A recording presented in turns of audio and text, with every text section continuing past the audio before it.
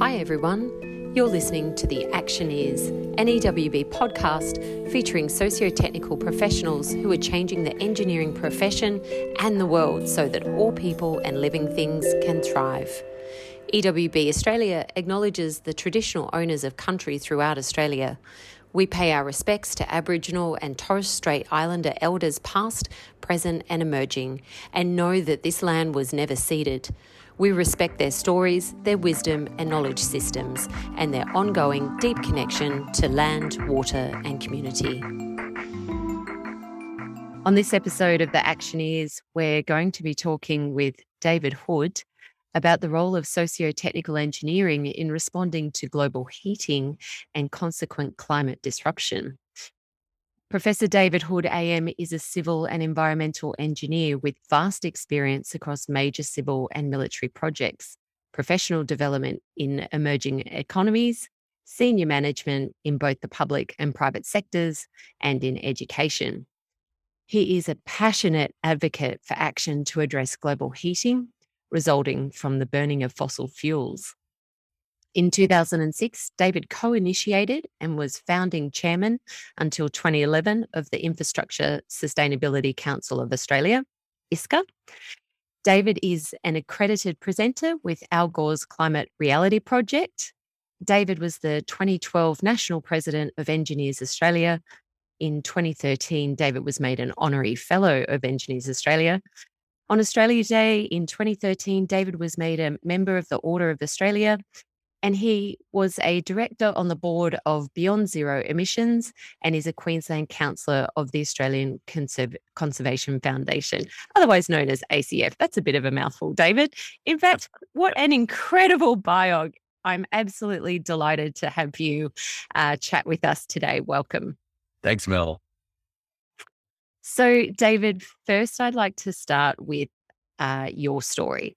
You and I met when we were working together founding Australian Engineers Declare a Biodiversity and Climate Crisis, which is the industry's movement of passionate engineers and engineering businesses in responding to the climate crisis.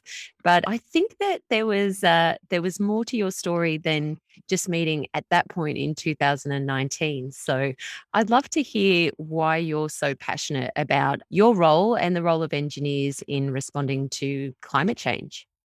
Thanks, Mel. I think the interesting thing was the aha moment that I had in my life, in my career, and my life to a certain degree. As you know, I was a very big major project engineer working in infrastructure, mainly around the aviation industry, airports particularly. Sydney Airport was my baby. But then an event occurred. The job I was doing was going to move to Sydney with the Federal Airports Corporation. And I wanted to stay in Canberra with my kids in the high schools down there. And so I looked for a job that kept me in Canberra, got me a promotion and kept me in aviation. Well, I got 2 out of 3. I got to stay at Canberra and I got a promotion. The promotion was to the Parliament of Australia, where I became the Chief Property Officer, Assistant Secretary for facilities. And that meant that I was going to be taking over and commissioning Australia's new Parliament House in Canberra. A big project, as you know, $1.1 billion to build it. And the actual building shocked the hell out of me because it was so inefficient, so grossly inefficient. The brief had said nothing new. It had to be proven technology. So when I got to take the building over, it was already 25 years old because all the technology in it was ancient. And so in the first 18 months of operating the building, I was able to reduce the electricity consumption by 40%. Simply by changing over from pneumatic controllers on the air conditioner, digital controllers, putting in a building monitoring and maintenance system, a computerized system, changing a lot of the lighting circuits around, putting in LED, well, weren't LEDs at the time, but shifting to compact fluorescence and things like that, which we could. And that was amazing to get such a reduction in the electricity consumption. But I got into trouble because I was reducing GDP by not buying electricity. And of course, the coal industry would get upset if you weren't buying more electricity. That was the aha moment that got me thinking, why do engineers do things that are so grossly inefficient? Why weren't they strong enough in the design of the building to say, no, we're not going to do that. We're going to make this building an example of sustainability for the people of Australia. And it really upset me that we had an iconic building, an incredible piece of architecture that wasn't, in an engineering sense, anywhere near what it could have been at the time. And so we did all those changes, and it got me thinking about sustainability in the built environment. And ever since then, I've just got deeper and deeper into delivering sustainability in the built environment, which got me involved very much in the green buildings movement. I was there at the beginning of the Green Buildings Council, and then into ISCA, the Infrastructure Sustainability Council of Australia, which was the Green Star equivalent for roads, rails, tunnels, bridges, airports, seaports, etc. So that's the big shift in my career. And one of the things that have come out of that is my problem with engineers, with my own profession, that through the universities, we don't teach engineers a good understanding of the interaction of their work with nature and society. It is increasing, it's improving. But when I went through engineering, the Dean of Engineering addressed the first years and just said, you engineers, when you graduate, are going to have the great privilege of taming nature for the benefit of society. And I thought, wow, I'm going to tame nature, And it wasn't until taking over Parliament House and realizing that in what we do as engineers, is inadvertently destroying nature and wiping out ecosystem services, which are essential to delivering the quality of the environment for survival of life. For instance, when you're designing a building, why aren't you trying to bring back into the outcome of that building the ecosystem services that used to exist on the site that you're occupying? We could talk about an episode when I was teaching at Southern Cross University here in Brisbane or Southport on the Gold Coast. And I took the master's students that I was teaching sustainability to across to a bush area. And I got them to photograph and document all of the ecosystem services that they could find on that site. And then I said, we're going to develop this site as an accommodation block for students. And in the design brief that you write for that building, I want you to show how you want ecosystem services to be brought back, those that you've measured on the site, to be brought back into the building when it's finished. And got them thinking about, okay, we could put birds' nests in the side walls of the building. So that you bring the birds back in, give them little holes where the possums can get in. Instead of getting into the roof and destroying all the insulation things, give them a home. Build homes into your building for nature. And green roofs, plant trees all over the roof so that you bring the insects and the birds back. Things like that. And the best example, Mel, that I found was a big tree that had rather large leaves. They're probably about, 20 centimeters across, maybe a bit more. And I got the students to put their hands under the leaf and feel the difference in temperature under the leaf from outside the leaf, and not in the sunlight, in the shade still. And I got them to explain to me why it was cooler under the leaf. And they had to then adjust their thinking to what's going on in the leaf that makes it cooler under me. And of course, it's the leaf transpiring its moisture into the atmosphere as a gas. And the latent heat that's needed to do that is being extracted from the atmosphere to make the change from water to a vapor. And that then cascades off. Cold air falls down, of course, and it cascades off the leaf down. And so I'm getting to understand that there's nature's air conditioner.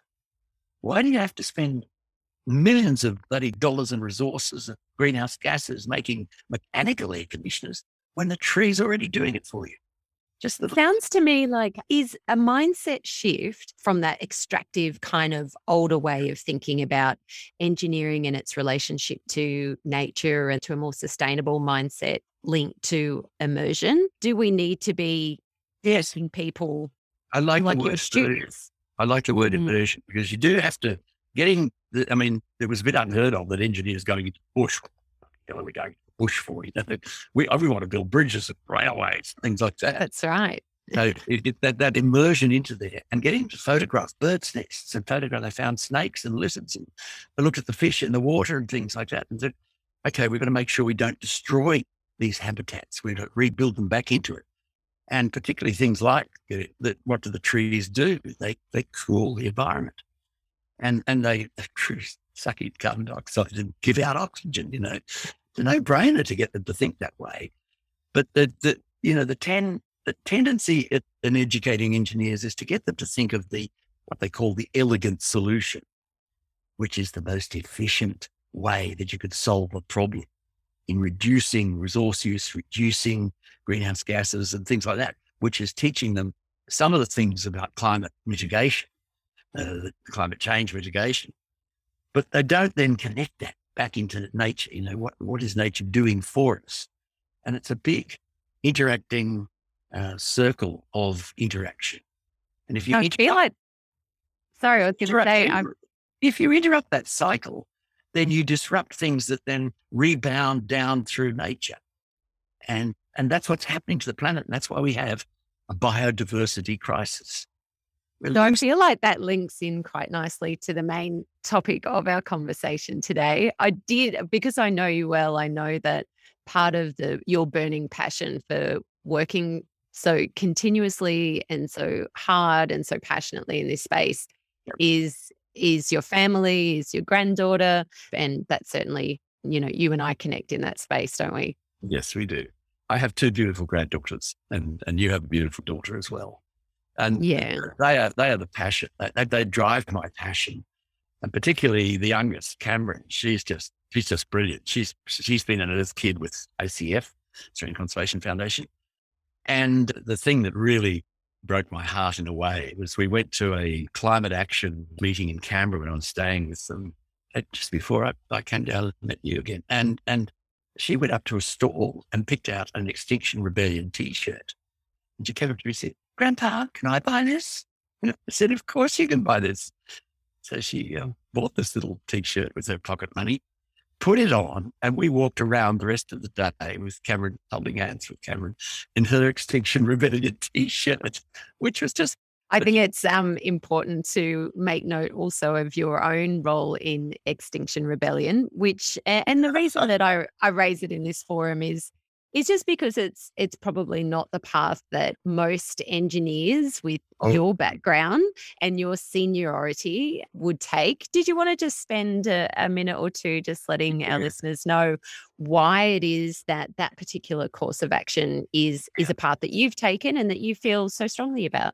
That was a hard decision for me to get active. But I remember, as you know, I've been passionate about this for nearly 30 years. And it was the Al Gore training that I did and in the Inconvenient Truth slideshow.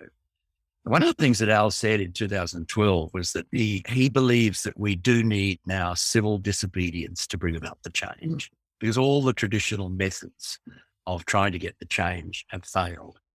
And so that led me down a path of getting a bit more active and starting to think about what can we do to bring the government to understand and to get them away from the current paradigm of the donors, the fossil fuel donors, get whatever they want from government because they put more money into the parties and things like that. And I went to London for the big Extinction Rebellion October protests in 2019. And we caught up just after that for the Engineers Declare. And it was that experience over there to see how they were so well organized in bringing the commercial parts of London to a standstill, to the point where the government is starting to say, hey, we've got to start listening, because we can't disrupt the economy so much as was happening in London. And so they started to bring in policies. Not many, but it's happening. And now you've got Extinction Rebellion doing the Insulate Britain protests of shutting down the big freeways. And there's a lot of talk about how that's disrupting people getting to work, and you're not doing the right thing. You're not winning the population over. But the government is now listening to them.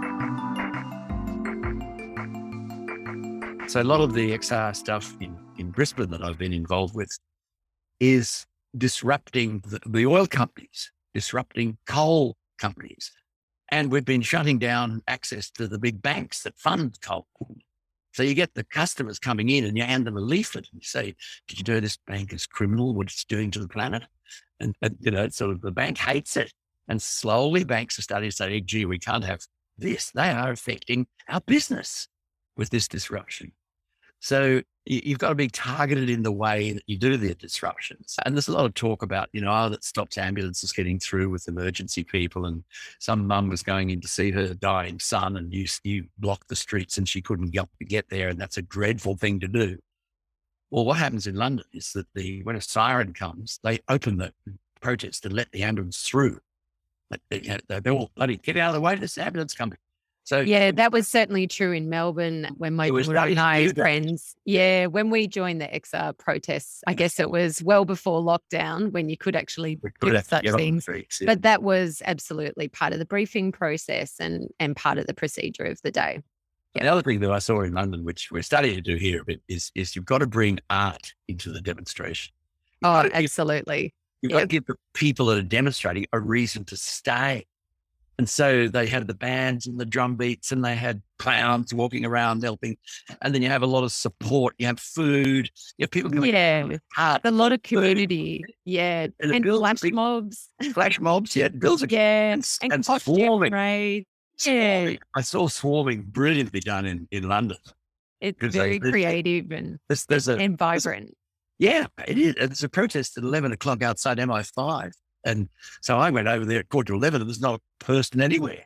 And I said to someone, what's going on? Shh. And he said, just go over quietly and wait. And at exactly 2 minutes to 11, thousands of people just hit the streets in front of it. And it's all the police totally off guard, Yeah. And then in fact, came the lock-on vehicles with this caravan with concrete in it, and everyone's locked into this concrete. Took the police 5 hours to clear the lock on. So it's very thrilling, isn't it? It's a lot of life force energy, and the feeling that you're actually making tangible, concrete change because it's unfolding in front of your eyes, and the consequent, policy changes and conversations that get forced. It can be a particular, it's a meaningful tactic of which we need many tactics. We are talking about the role of socio-technical engineering in responding to climate change. Engineers have a particular role. Engineers are the problem solvers, but what role have they been taking so far, and what role should they be taking to address such an enormous global issue? That's a very, very complex question, Mel. I think if I can focus first on my particular interest, and that is in environmental engineers and sustainability. And I believe there's a role there that environmental engineers are not sewage engineers and water purification engineers and site remediation people. I believe that they should become the general practitioners of the engineering profession, where they can go into a project and look across the project in a holistic sense and see all of the social and natural impacts of that project and know where to bring in experts in various things. So they bring in the soil remediation expert, and they bring in an anthropologist to help them understand the impacts on people of this particular project. And they bring in a biologist and, other people with expertise in stream management and things like that, if it's next to a creek or it's things. So getting that shift in the way we look at engineering and have the environmental engineer as the general practitioner who understands how everything interlinks together and brings a system perspective to it. We're just taking a break so that David can speak to his neighbour about his circular soaring, which is interfering with David's audio. So we'll be back in just a second.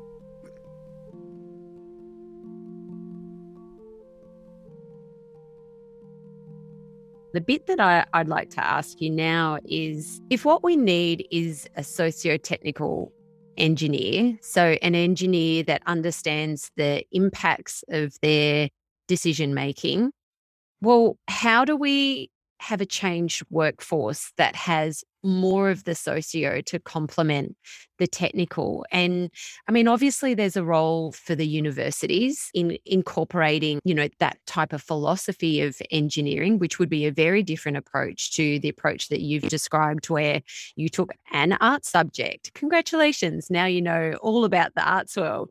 But, we want people who are deeply empathetic, so that it's not just a tick box on, a spreadsheet, oh, must consult with, traditional owners. It's like, it's so deeply inside the moral compass of the engineers that of course they would do that. And they would do that as a matter of first business rather than, at the end of the line. And additionally, is there a role for the profession? Do we need demand from the profession that this is a new way of doing it? Or does it need to be more punitive or top down from Engineers Australia? So how do we create a more socio-technical workforce that are equipped to deal with this huge global issue being climate change? Thank you for that, Mel. There's a couple of things that came to mind while you were describing how we solve, or asking how we solve this. The first is immersion again. And I think that in engineering companies, there should be training in deep immersion in the problem. Now, we've done some work with a very good friend of mine, Guy Lane, through the Long Future Foundation that I set up with Guy a while back. And what we called it an executive briefing, but what we did was have a sort of a 3-phase thing. The first phase was to show the people in the briefing, which was a workshop environment, what's wrong with the planet at the moment. So we had a whole lot of film clips and immersive sound and things that showed people how the planet is failing in lots of areas. So there were some really nasty, disruptive things about geopolitical disruption in the Middle East and things like that got very touchy-feely. We showed people very close to having their heads chopped off and things like that. And then show them the disruption from cyclones and floods and all of the things that are going on in Europe with the floods. I've never seen things like that before. And then you move into the second phase, which is sort of, well, there are solutions. How can we do it? And then the last phase is building the hope up and saying, well, you people have got the wherewithal to do this. You're all executives. You're all run businesses. You need to change the way you're doing things. So we do that with engineers as well. Get them to see that these projects they do have an impact and show some of the disastrous outcomes, the unintended outcomes. We built a beautifully efficient railway, but boy, did we destroy some natural habitats, and did we wreck some sacred sites of our Indigenous people, that sort of thing, so that they get it very head-on facial stuff connecting them. And then take them into the solutions, the ways that you can do the solutions. Like I said before, with a building, integrating nature into the building, making sure that you can look after what was on the site before, coming back into that site, but now integrated with the human activity. And the second thing that I would urge is that when we put project teams together, we build a team through proper team building techniques to make sure you get the spread of expertise that you need. And again, that's where I'd come back to, say, the environmental engineer being the general practitioner, who's brought in onto the site to help adjust the right sort of technologies, expertises, and things that are needed. In one of my career episodes, it was building a training facility at Raft Base East Sale, which is where they train navigators mostly for the Air Force. And it was going to have about 80 or 100 people in the building with all their educators and trainers and things. And I thought, well, okay, we need to understand how things are going to work in this building. So I brought an anthropologist into the team. And the engineers are looking up and saying, what the hell are you bringing in an anthropologist? And one of them said, she's a bloody woman too, David. And it floored me that I said, who's going to operate in this building? What's this building for? Oh, there's 100 people in here. Get people. We need to know how those people will interact with the hard material system that you're putting in there for them. And at the end of the project, we did a lot of big circles, interactions, and put lots of butcher's paper sessions, which was good. But at the end of it, this engineers came and said, Jesus, sweetie, that was fantastic. That woman taught me a hell of a lot about what goes on in understanding human interactions with the building that you're doing. So we need to do that, build the right teams. And that comes back to education. I think we need to make sure that our faculties, and this is Engineers Australia's responsibility in accrediting. Now, I've done a lot of accreditation visits for EA, and sometimes I'm appalled at the lack of that sort of inculcation of the socio-technical aspects of engineering.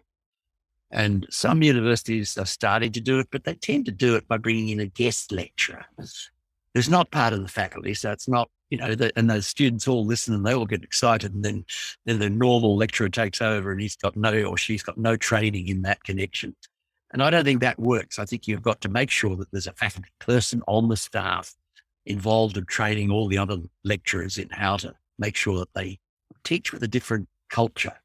And David, I think that was part of the aspiration when we set up Engineers Declare and the university started to sign on. In signing on, the pledge is made up of socio-technical commitments for self, for profession, for First Nation peoples. And that was definitely the ideal, that, there would be a new way of thinking, that it would be completely ingrained in what engineering meant at the very foundation, that the new engineers would be made up of these parts that were outlined in the commitment. And so for our listeners, if they're interested in learning more about Engineers Declare, ideally signing the declaration and being an active participant of the movement, you can head over to engineersdeclare.org.au, and the declaration is on the front page there if you'd like to have a read of that. But sorry, David, back to you. Well, I just make a shout out here to Engineers Without Borders and the remarkable work that you do, not only in helping get Engineers Declare up off the ground in 2019 and now quite well established, but just the general EWB training in the offshore work you might do.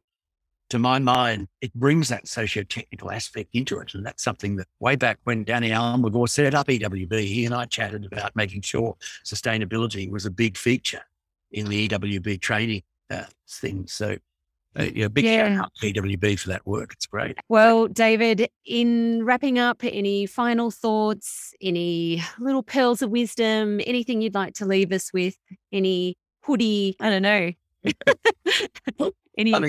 I think that we are facing a climate and biodiversity loss emergency. There is no doubt in my mind, from the scientific evidence that I've been reading for 30 years, we are getting to a point where we need to make a very, very big change. And that's going to require everybody, not just engineers, but everybody, to start demanding. As Tim Flannery famously declared a couple of years back, we've been trying for 30 years all the traditional methods, and we have failed spectacularly to bring about the change necessary to avoid this is true. The great collapse. And so, it's civil disobedience. So I'm on the streets. I haven't glued myself to a street yet, but I'm joining all the demonstrations. I'm blocking banks and things like that are funding coal exploration. So I would just say, we've got to get active. We've really got to start demanding through all the means we know that governments start shifting from the current paradigm. And I hate saying it's capitalism, but it is the current economic system that's driving this disaster that's coming. And so we need to rethink that. And there's a lot of work. I'm also involved with Regen Brisbane, or Regen Meanjin being the Indigenous name for Brisbane. And that's looking at how we can build into Brisbane's planning all of the regenerative things that we talked about to get nature back in, even keep the bin chicken in the bins, this sort of thing. The bin chicken came up during the workshop we had, and also, which we've said is going to be the emblem for our Olympics in 32. The bin chicken. That's very Brisbane. But if you had two bits of advice, one for students, one for professionals, of immediate things that they could do to address the climate crisis, what would you say? Okay, well, for students, it's to open your minds, be critical of everything you're learning, and understand nature, work on nature, get to understand the socio-environmental impacts of the work you do. For professional engineers, it is get active within your workplace, talk to people about the problem, particularly be critical of executive decisions. Let the boss know that this is going to destroy some part of our natural system, and it could contribute to the impending disaster that's coming. And there's no doubt we are headed for collapse. Fantastic, David. Well, it's been so incredibly invigorating to speak with you. We're aligned on so many of those topics. And I feel really hopeful, like there's a lot that we can do. It has to be done now. And we can't lose faith. I have hope too. Well, thank you, David. It's been an absolute pleasure. Pleasure. Thanks, Mel.